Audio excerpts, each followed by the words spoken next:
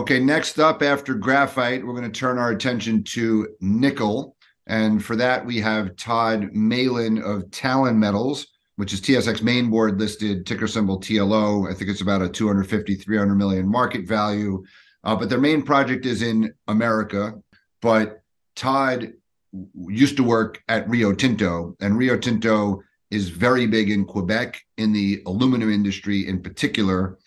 This whole concept of green premiums and green aluminum is very topical in aluminum. And I think that attitude might come toward lithium, nickel, and the like. But could you comment on what that movement is in aluminum? Are we seeing policies like buy clean, in government procurement, in Canada and the US?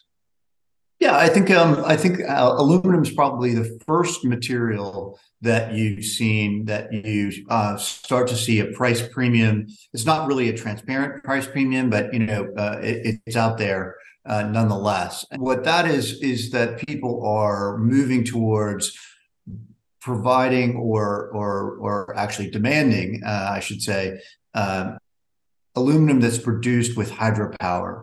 And so you see both Rio Tinto, Alcoa, Hydro out of Norway, all being able to, at the very least, create stickier relationships with their customers who are facing values-driven end users who want to know about the impact of the materials that they're buying.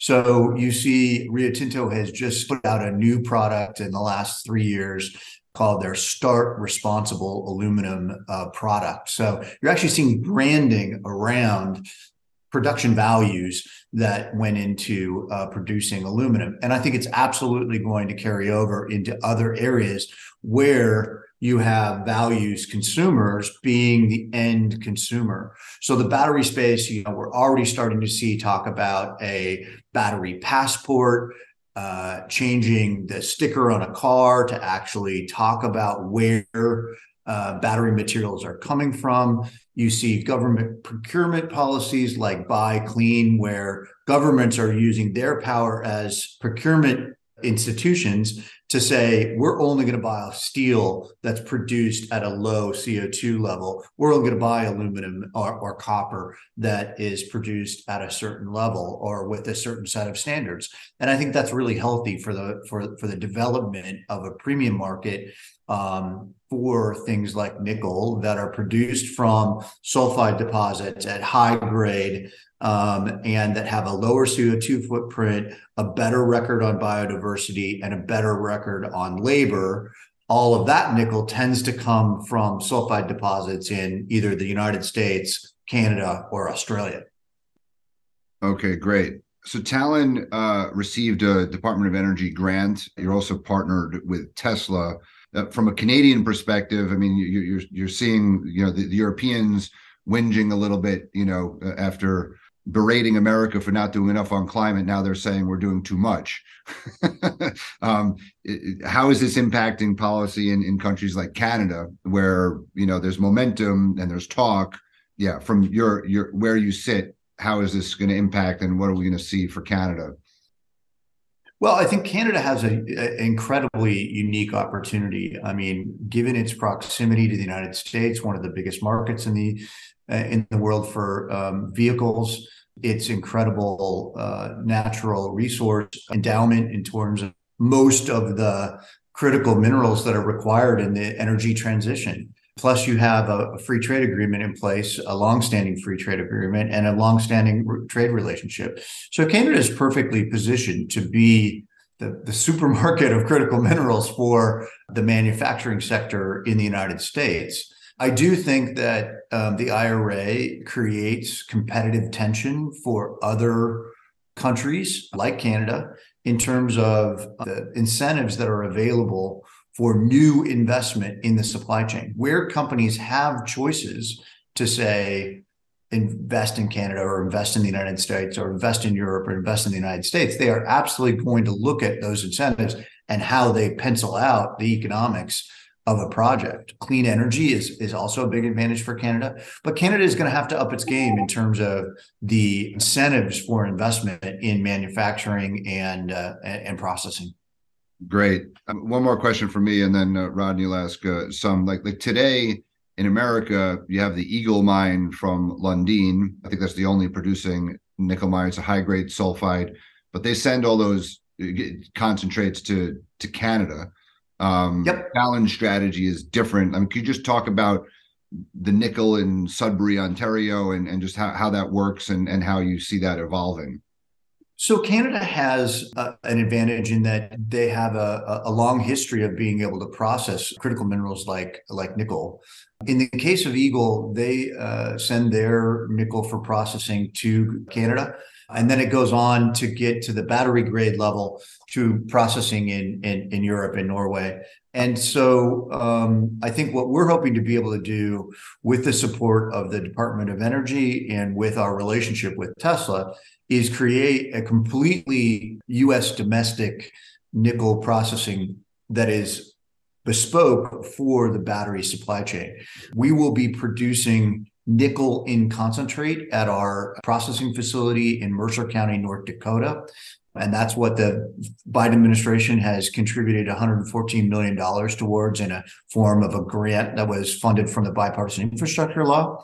And then we will supply that to Tesla, and Tesla will take it to the battery grade level, and that will then go into their manufacturing in the United States. So what we have is the opportunity to create a completely domestic battery supply chain for nickel batteries. We think this is a full value mining approach in which we're taking all of the valuable materials that we get out of the ground and put it into the supply chain. And if you think about it, we have the opportunity at Tamarack to actually, because we'll be supplying two battery chemistries, have the highest gigawatt hour per ton of rock out of the ground of probably any mine in the world. And we think that's part of our contribution to responsible mining, sustainable mining, because all of the material that we extract will be infinitely recyclable, but we're taking as much of the value out of there and not just putting it in the waste pile, which is what the legacy processes do now. They put the iron and the cobalt into the waste. And that actually is something that we're hoping to be able to address through our great relationship with Tesla. Great. Excellent. Thanks, Todd. I mean, one of the things you raise, and I think this is key, and it will make a huge difference on the interplay between the US and Canada going forward in the supply of critical battery minerals, is permitting. So, what is the current thinking for Talon on moving forward on permitting? We're moving forward in terms of our mine shaping and design phase right now. We plan to actually start the permitting process in the state of Minnesota in the second quarter of this year. That process is called environmental review, which is a rather extraordinary permitting process, or the beginning of the permitting process, that involves a lot of science-based review of the project plan, but then also extensive public comment.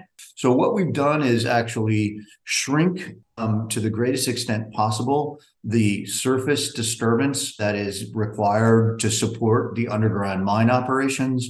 We've looked at new technology for water treatment, and we're very excited about some of the things that we've actually been able to obtain in terms of new technology that the US government has developed. And we're hopeful that we'll be able to use that in our process.